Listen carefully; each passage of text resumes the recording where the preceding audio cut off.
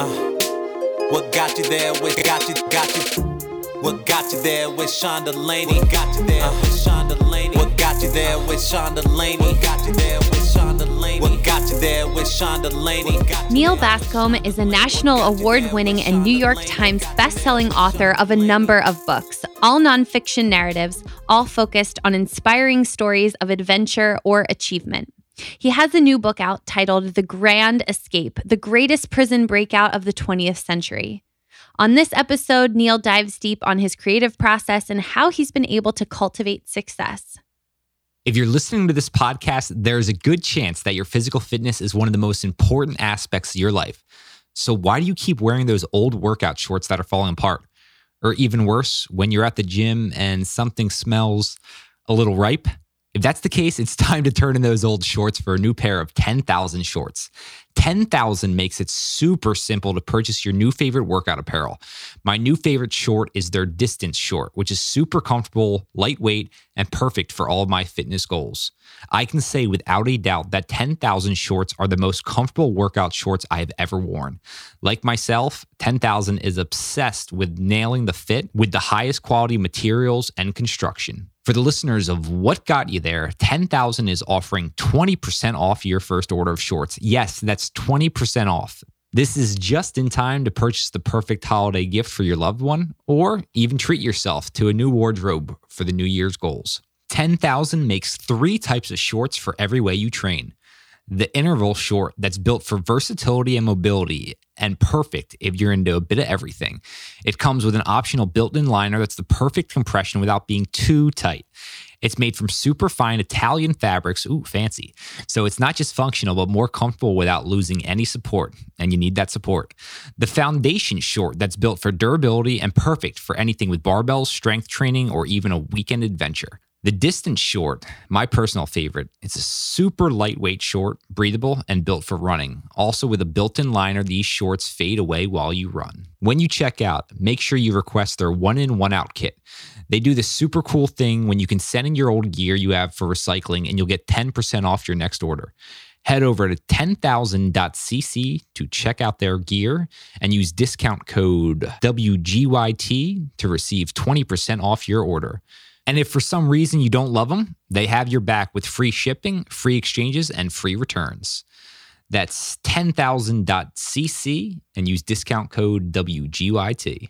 A few months ago, my body was experiencing a ton of pain, and that's when my friend and former podcast guest, Noah Olson, turned me on to Pure Spectrum CBD. Their CBD products have been tremendous in relieving a lot of the pain in my body. Their products are pure, because everything they make is tested every time for quality, consistency, and efficiency. They're 100% organic, third-party tested. There's a 100% guarantee, and they're THC-free. If you want to receive 10% off the entire site, head to purespectrumcbd.com and enter code WGYT. That's 10% off the entire website at purespectrumcbd.com with code WGYT. For the What Got You There listeners who love to travel and want to see the world, listen up. We've teamed up with Globekick, who make it affordable to enjoy peak life experiences with like-minded people from around the world. Globekick expertly designs, curates, and scouts global adventures for you to join. Each trip lasts 1 week and is designed to balance their unique blend of adventure, culture immersion, and relaxation. Globekick has some epic adventures planned, such as cage diving with great white sharks in Cape Town, South Africa, dog sledding and northern light chasing in Norway, and to see the rest, head to globekick.com. If you want to travel the world with your kind of people and not break the bank, then make sure to stop at globekick.com and enter code WGYT to receive 10% off your membership. Neil, welcome to What Got You There. How are you? I'm great. Thanks for having me, Sean. Yeah, no, of course. Exciting time for you. I know your newest release, The Grand Escape, the greatest prison breakout of the 20th century. What's it like for you when you release a new book? Well, it's exciting in the sense that, generally these books take me 2 to 3 years to research and write. And a great deal of that time, of course, is spent, buried in research, interviewing people, and spending a lot of time in libraries and by myself. And so when I'm actually out releasing a book and out on tour, it's sort of like coming out from the bunker, which is nice. I get to talk to people and talk about the book, and it's awesome. So I enjoy when the book's released, and I spend a month, 2 months publicizing, and then it's back to the bunker. No, I always appreciate people who have to put so much effort, energy, and time into their craft. And you mentioned the 2 to 3 year period. And we're really going to dive a lot into your creative process, some of the interviews you do, how you conduct your research. But let's dive into your childhood a little bit. I want to know what it was like, the origin story for you. So what's a sentence your family or close friends would have used to describe you as a child? A sentence to describe me as a child, I would say that I was introverted. I read a lot, and I played a lot of hockey. So those were my sort of as a child, my interests. I was either reading or on the ice rink, and I think those characteristics sort of play themselves through as an adult. I still do spend a lot of time reading but also on the ice rink and the hockey end of things. It's sport taught me a great deal about perseverance and what it takes to sort of work together with a team to create something. And a book is both a process that's an individual one, but also one that sort of takes a team with your publisher and others to make stuff happen. So did you think you were going to be the next Wayne Gretzky, or were you hoping to be a New York Times bestselling author like you are? I had no misconception that I would be the next Wayne Gretzky. I was probably a little bit better than decent player. But no, the NHL was not in my future. I probably in about 8th grade knew that I wanted to be a writer, an author, and it's something that I've pursued ever since. Oh, that's fascinating. So say there's a young listener today, maybe around that 8th, 9th grade time frame. They're really interested in writing. Anything you would recommend that you thought really had benefits for yourself growing up? Well, I think just, again, this is probably a bit of a cliche, but, just reading as much as you can, but reading a wide variety of things. So not only fiction and not only just fantasy fiction or realistic fiction, but all kinds of different kinds of novels. Similarly, also nonfiction. There's just so much good nonfiction, both history, which I write, but also memoirs. The Hate U Give, my daughter just read, and she absolutely loved it, and other stories like that. So I just read a wide variety and, write. Just keep a journal. Write what your thoughts, what your day was. Writing is a process of, like anything else, of doing consistently, daily. And you just improve with effort. There's no, huge leap that happen. It's just virtue of the fact of doing it often, like most skills. Yeah, no, putting in the hours is going to be essential. I mean, you mentioned you wanted to be a writer for a number of years. What did you first do after college? Because I know you kind of had a little bit of an interesting career path to lead you to where you are. So I went to Miami University in Oxford, and during my summer of my junior year, I'd lived in Luxembourg, where Miami had a campus. And then that summer I got a job working as basically a researcher at a London magazine called Euromoney. And that was fun. It was my first journalism job, although I was basically just making phone calls and doing spreadsheets. And they hired me after college. So I moved to London right after school ended and worked as a journalist for Euromoney, traveling and covering political and economic scenes across Europe and elsewhere. And then got a job writing in Ireland for a bit of time. And so that was, for me, journalism was a great experience, not only as to learn the sort of craft of writing, but also the craft of research, interviewing people. But I always knew that I wanted to stick to books. I mean, I found that journalism, although wonderful, was the time frame was much shorter, and I wanted to sort of dive deep into projects long term, which is what books is. So what made you take that big leap and transition full time into writing then? Well, I was, I took from journalism after Ireland. I moved back to the U.S. I moved to New York. I became a book editor at St. Martin's Press and did that for 4 years. Again, that was an incredible experience, learning how to, what it takes to not only write a book but to publish a book. All the people involved in the process, and what makes a good book and what doesn't. That was instrumental. And after that, I spent another year in Paris working as a journalist and also writing a very bad novel, called what was it called? Something like Chasing Blue. It was awful, but again, it was there's just this trying things, writing all the time. I wrote 3 or 4 really bad novels before I decided to write actually nonfiction full time, which I did almost as soon as I came back from Paris. I wrote my great American novel. I put it in the drawer and found my sort of true calling, writing narrative nonfiction. Do you think you derived a lot of your inspiration from living overseas? Well, I certainly derived a lot of my interest in these, for lack of a better word, international stories. Most narrative nonfiction writers write about American topics, American troops, American wars, American survival stories. Most of my books are about international themes, international stories, from, a mutiny on the Black Sea and in Red Mutiny to, Roger Bannister breaking the 4-minute mile, to the story about the Grand Escape, this World War I story, which focuses mostly on British and Commonwealth individuals. Yeah, I'd really like to dive into the book right now. I mean, can you give, for the listeners who haven't had a chance to pick it up, just some brief background into first how you developed the idea to write this and then the actual plot of the book? Sure. So I came to the story through reading about MI9, which is the British Escape and Evasion Service.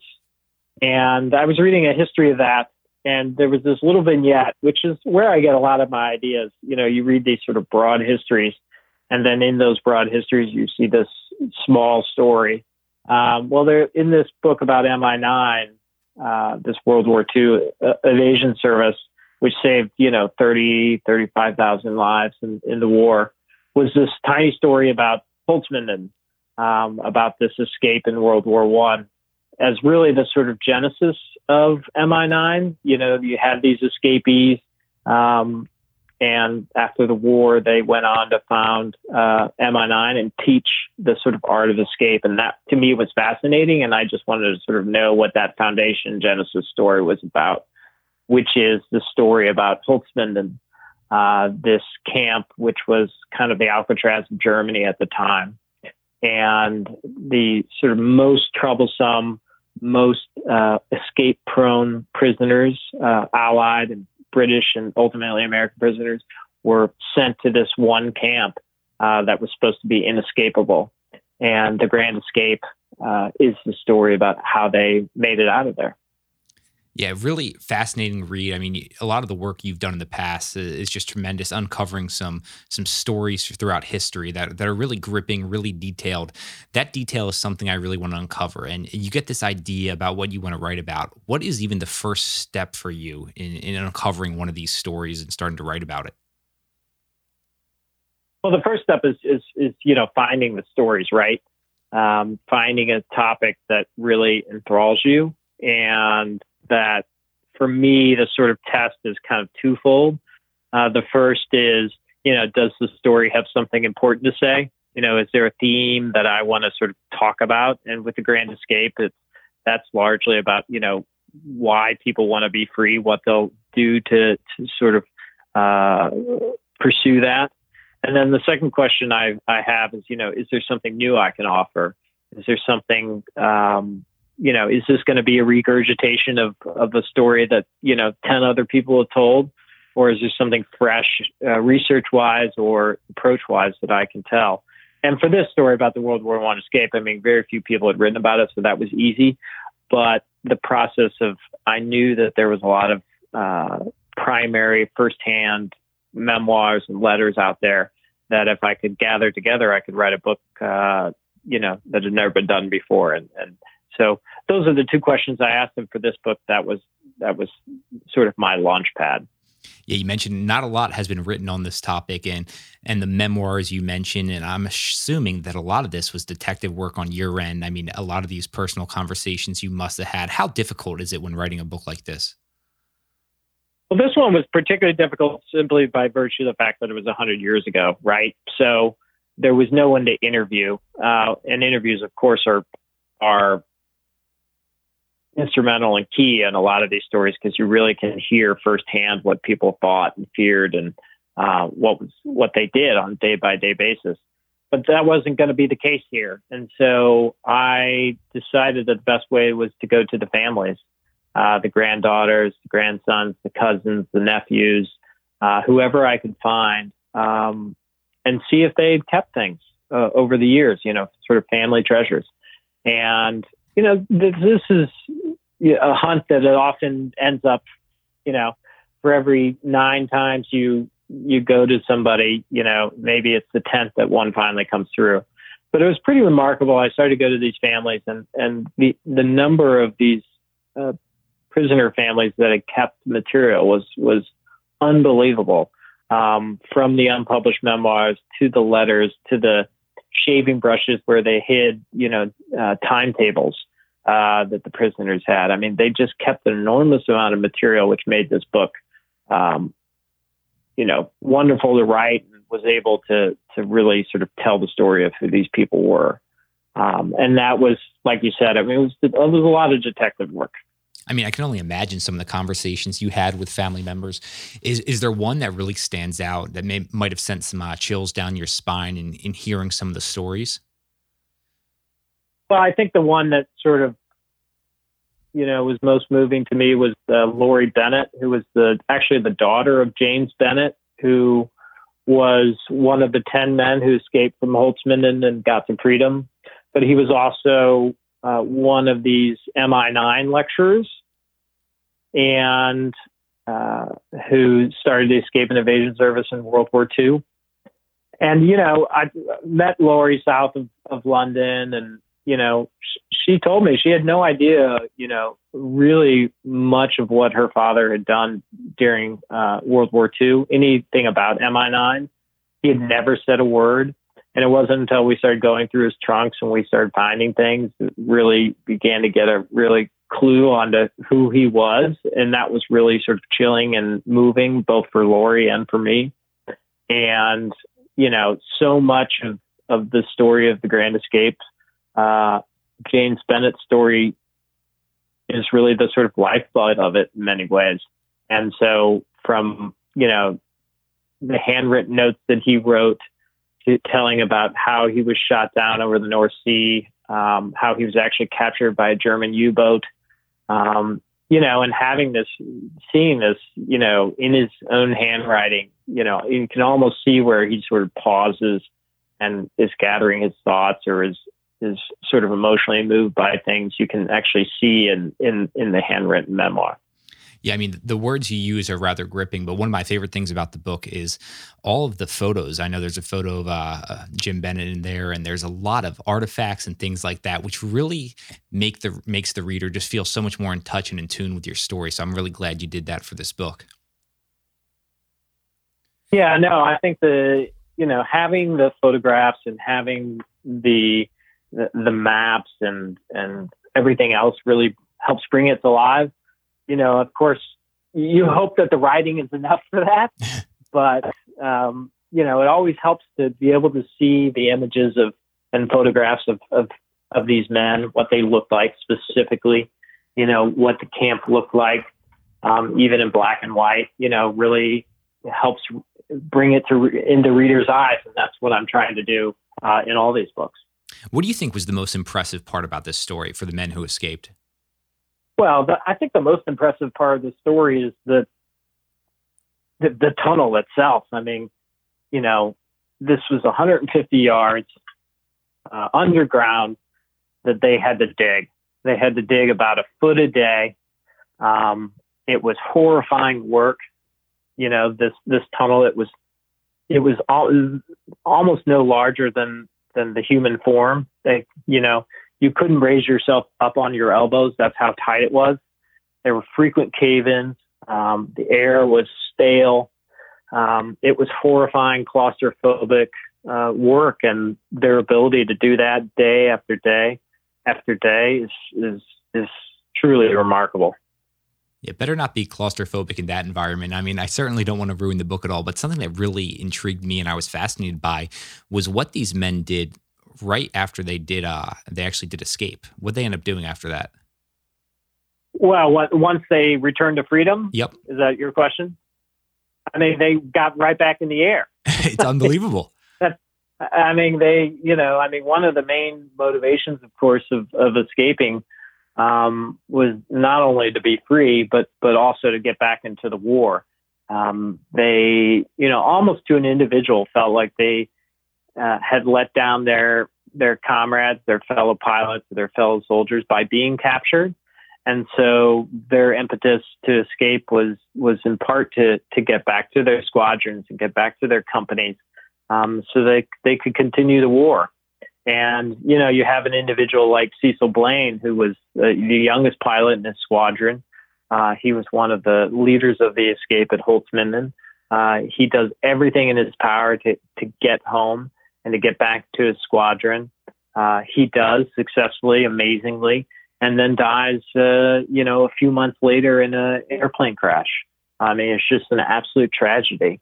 But the man was a pure inspiration as well. Yeah, you mentioned Cecil dying in the airplane. The statistic I was just absolutely blown away by was the number of flying hours for the average lifespan of one of these guys. Do you remember the statistic? Yeah, so the average lifespan for these pilots, survival rate was 17 hours in the air. So, it's just, I mean, the burn rate, the attrition rate was just atrocious. I mean, 1/4 of these pilots died in training alone. And then once they're out of training, their average lifespan was 17 hours. So, most of them were dying. And those that weren't dying were generally shot down and captured and spent the better portion of the war in these camps. And that's why I found this story so fascinating, is trying to understand these pilots like David Gray, who's kind of the hero of this story, who is an Army engineer and decides he wants to be a pilot, and like what it takes to be one of these first Royal Flying Corps airmen, in these planes that are basically wood, cloth, and piano wire strung together. They were extremely brave, and some would say foolish to even get in the air. Yeah, I mean, I certainly don't want to uncover too much of the book. I'm sure the listeners are certainly eager to go pick this up now, but I'm curious about your actual writing process. I know we've mentioned the research and the 2 to 3 years. So when you're mapping out writing a detailed book like this, do you break it up into chunks? How do you even begin this whole process once you start the research? Well, for me, it's, I do all the research first. And I generally have an idea when I'm doing the research, sort of what the flow of the book is, what the story is. Of course, this is history, so it's not like I'm a novelist who's like, I can't figure out what the ending is. I mean, that's not the case, right? I know what the beginning is. I know what the end is. And the question is, whose story do I follow? How much history do I put in versus what the actual narrative is? And it's, it's an art in some senses, but it's also, very much a research-driven art. So I'm trying to, you choose individuals based on who you're going to follow, based on who you have the most material on. So, David Gray, I had a great deal of an understanding of who he was from memoirs and from the British archives. So I chose him. Similarly, James Bennett, who Lori, his daughter, gave me a tremendous amount of material. So I knew that I would focus on them and a few others, and then weave in the German end of things. And then it's a question of, how do you tell each of these storylines and weave them together so that I'm not just telling a story about David Gray in a chapter and then a story about Bennett, but really sort of making readers feel novelistically that like they're following the course of these people's lives in a way that they're almost, that the reader feels like they're almost in their skin, seeing what they see and hearing what they hear. And that's my intention. And that's why the research has to be so exhaustive, because of course I can't make anything up. So if I say it's raining, I have, proof that it rained that day. If I say that, this is what these two individuals said to each other, then I need that from a memoir or from a letter or from some other history that has that. Yeah, no, your ability to weave is what makes you a great writer. And I know a lot of the listeners of the show really wanted to get deep in terms of your actual process. So when you're doing the research, you come across a great story, a memoir, things like that. I mean, are you writing these down on note cards? Do you have a specific computer program you use to categorize these things? So I used to just photocopy everything and just have an enormous, file cabinet full of material. Yeah. How many thousands of pages must you have had then? My wife is all, my wine cellar is basically full of dilapidated boxes spilling out with paper. So I decided that was not going to carry on. And I actually, for instance, if I read a book about, the Royal Flying Corps that I'm going to use to tell, a couple paragraphs about what the history of the Royal Flying Corps, I'll take photographs of the pages with my phone, and then I'll take notes saying, this is what's on these pages. And I'll put that in an Excel spreadsheet. If I'm in an archive in Germany and I find out about, the layout of the Holtzmann camp, I'll take photographs of that in the archives, and then I'll put that, that comes from this archive, and this is in the archive about the security defenses.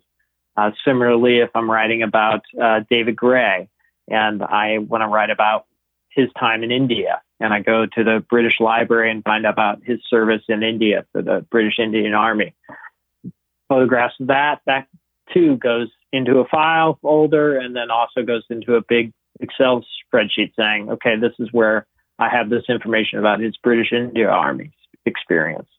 And that spreadsheet becomes the kind of, it's even called the master list of all the research I have from, the 100 to 150 books I read, to the, 5 to 10,000 pages of archival material, to interviews, to personal archives.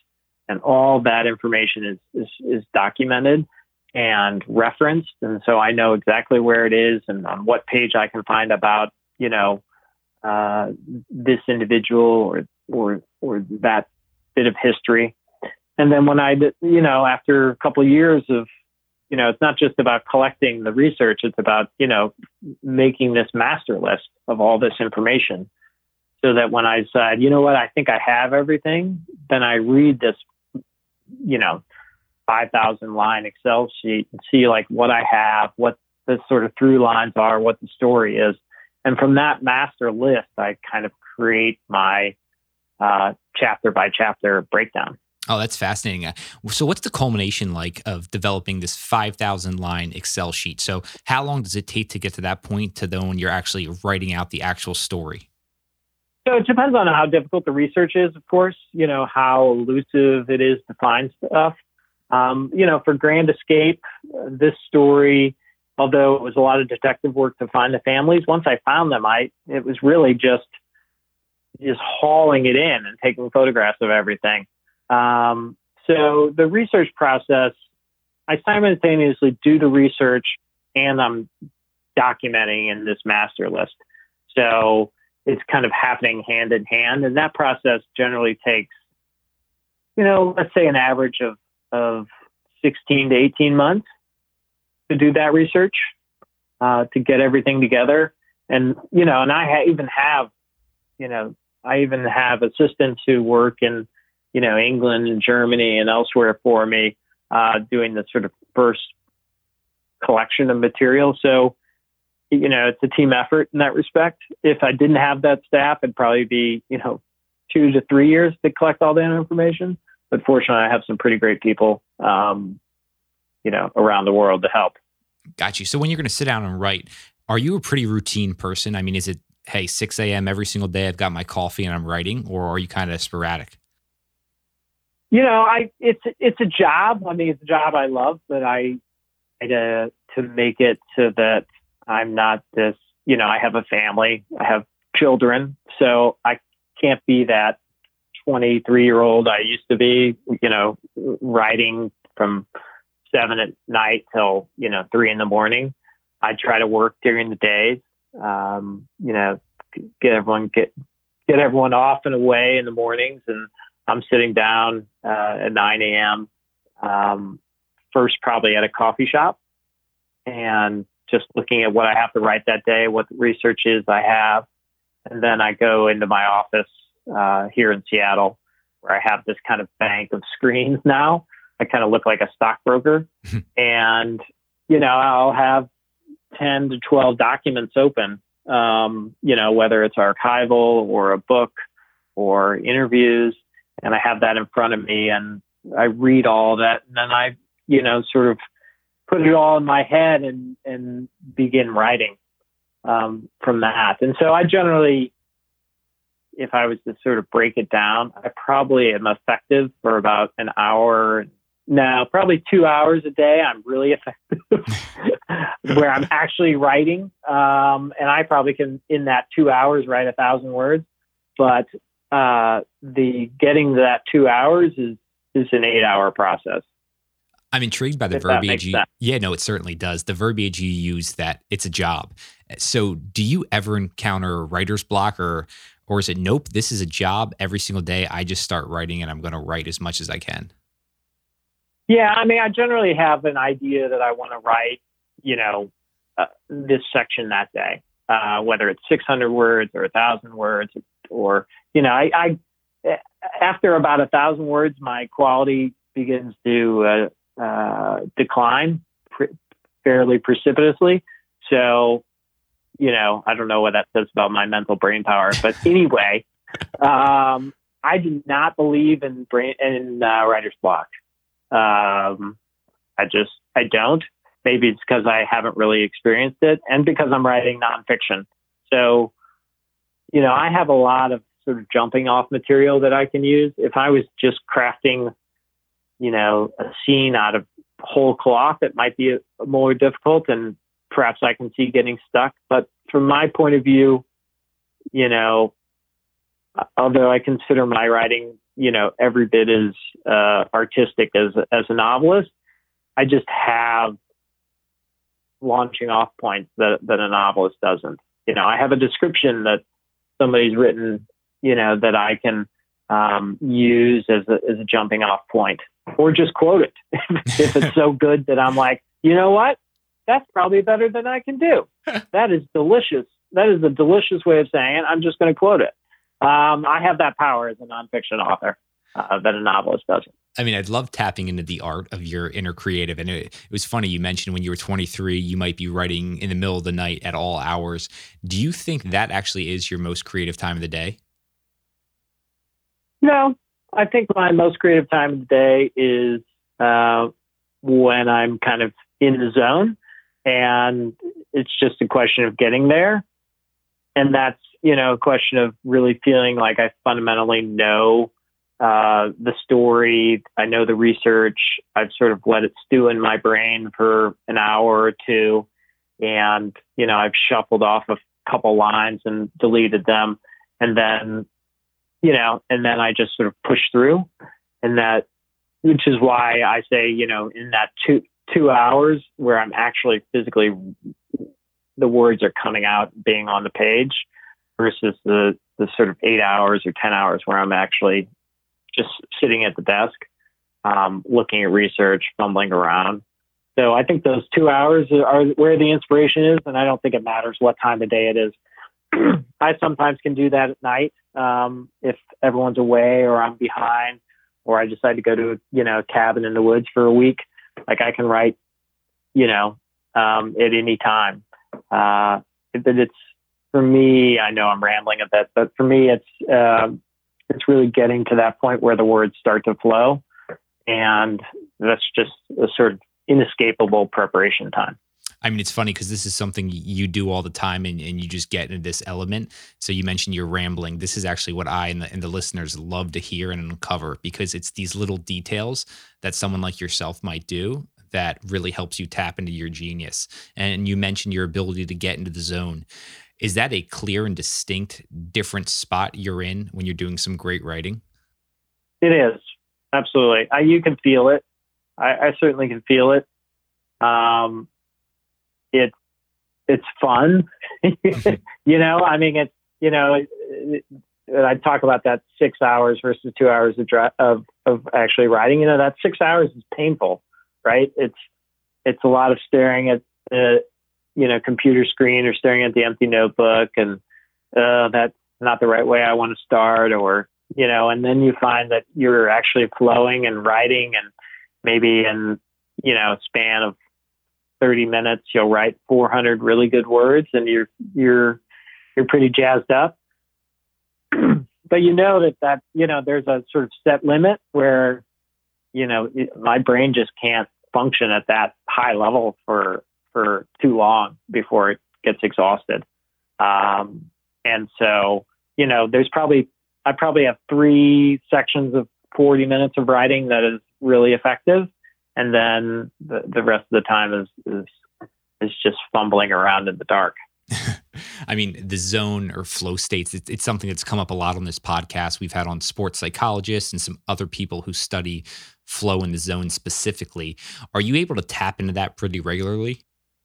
Well, I think that, I was going to say further to that, there's definitely a period of time where, the first third of a book is really hard to write. Maybe the first half is even really hard to write, because not only are you having to shoehorn in a lot of history and a lot of story, and it's complicated, but your muscle of writing is just not toned enough, because again, I spend 18 months not writing at all, and then a year almost writing exclusively. And so when I'm actually writing, and I get to that halfway point of the book, or even a little further, then I'm doing it every day, and I stop talking to my family, and my parents are calling, asking where I am, and all that's happening, and I'm just in the zone, but not just in the zone on a 40-minute basis. I'm like, day after day, it's just coming. It's just like, it's easy. And that is pure joy, but there's no way to get to that without all the, as I said, the rambling in the dark, and the brutal moments, and the days that you don't feel like you do anything. Even if you write 800 words, you're still like, I don't think those are very good. There's a lot of back and forth on it. Oh my God, this is absolutely fascinating. So during these times when you're in the zone, your entire life, you're almost a different person. You're kind of fully entrenched in it. Yeah, I'm very, my wife says it all the time. It's like when it takes me 2 or 3 hours to sort of come out of my head. So if we have something that evening, or, it takes me a while to I call it sort of, reemerge. I'm just so in my internal state that it's an adjustment. And, my family knows that when I'm sort of deep into writing something, that I'm in a different sort of mental space. I'm not terribly connected to other people in those moments, because I'm so connected to sort of what I'm doing on a work basis. But again, that's a short period of time. short period, 3 months, 4 months, where I'm actually in that sort of place. Yeah, you mentioned where you almost have to reemerge. During that time, are you actually hoping you don't fully reemerge because it might take you away from your genius with your work? Yeah, absolutely.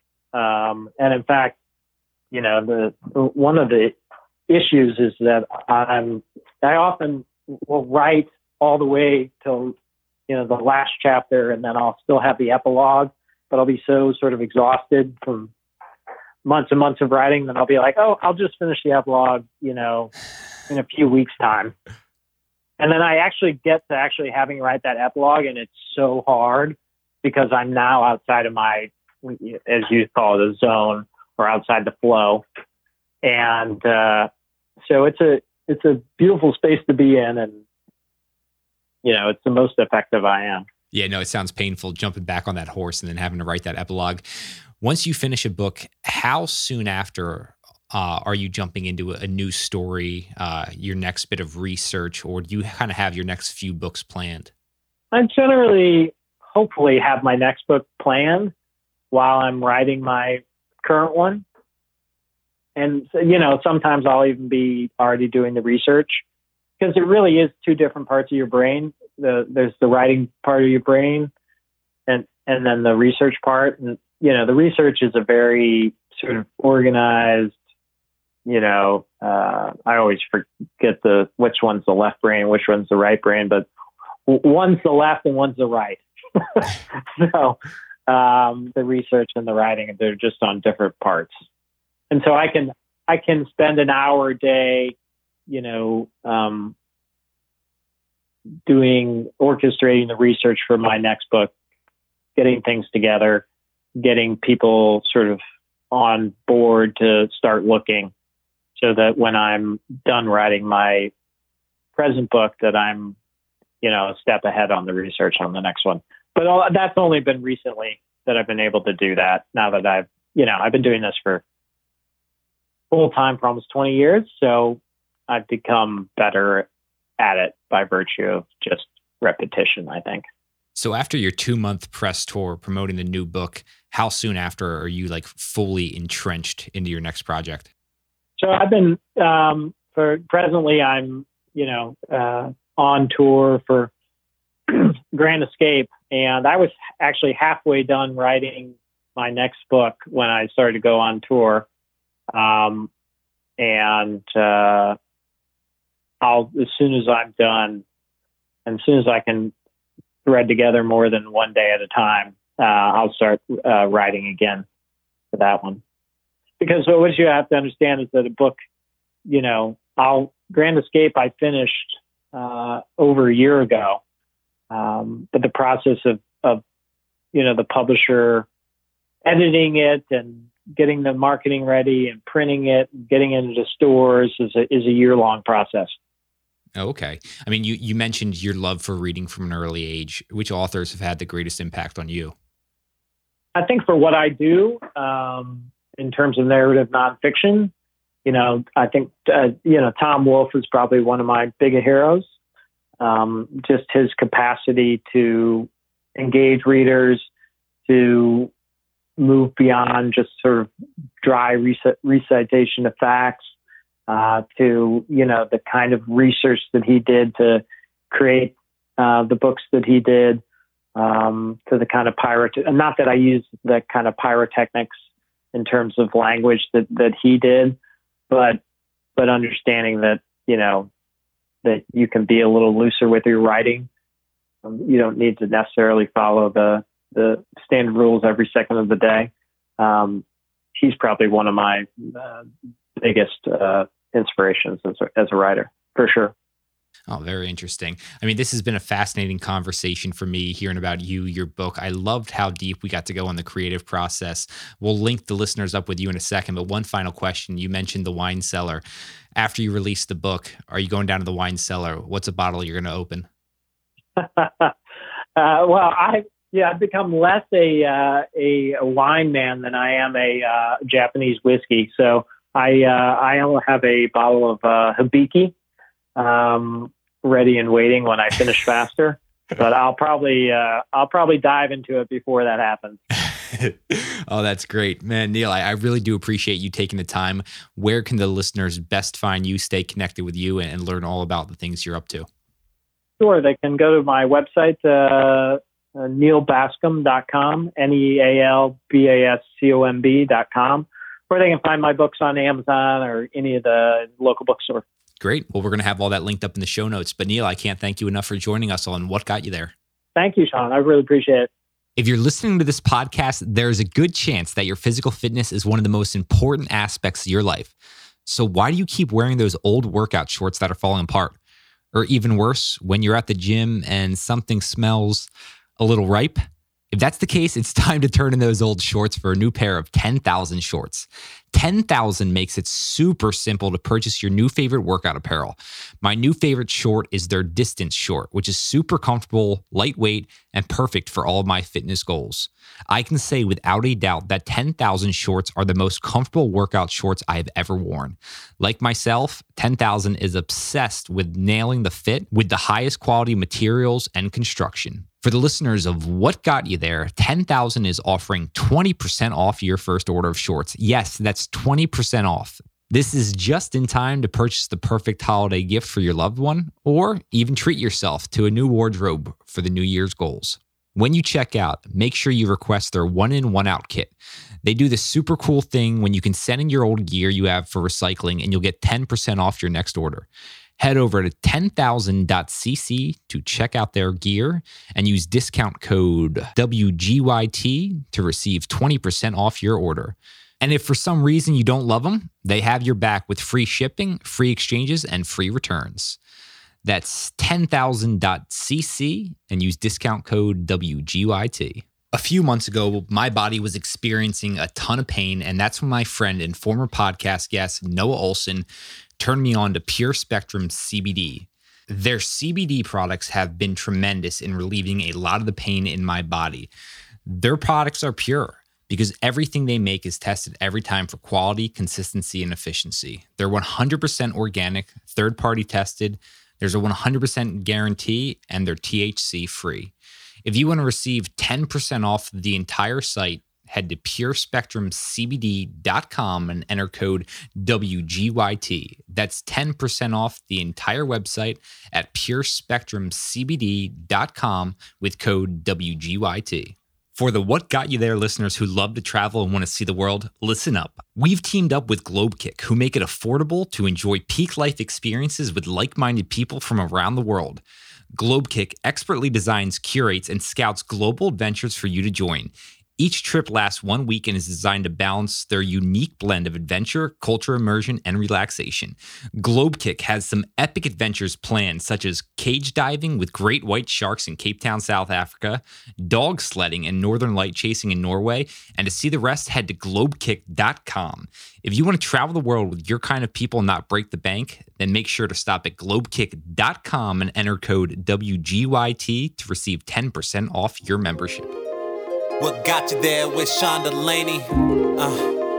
What got you there with Sean Delaney? What got you there with Sean Delaney? What got you there with got you? Thanks for listening to another episode of What Got You There. If you enjoyed today's episode, please leave us a review on iTunes and also share with your friends. Thanks so much. Looking forward to talking with you next time.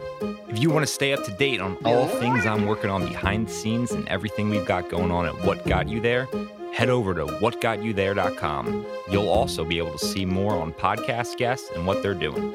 Thanks to Justin Great for providing us the intro and outro song. If you like his music and want to find out more about what he's working on, head over to justingreat.com.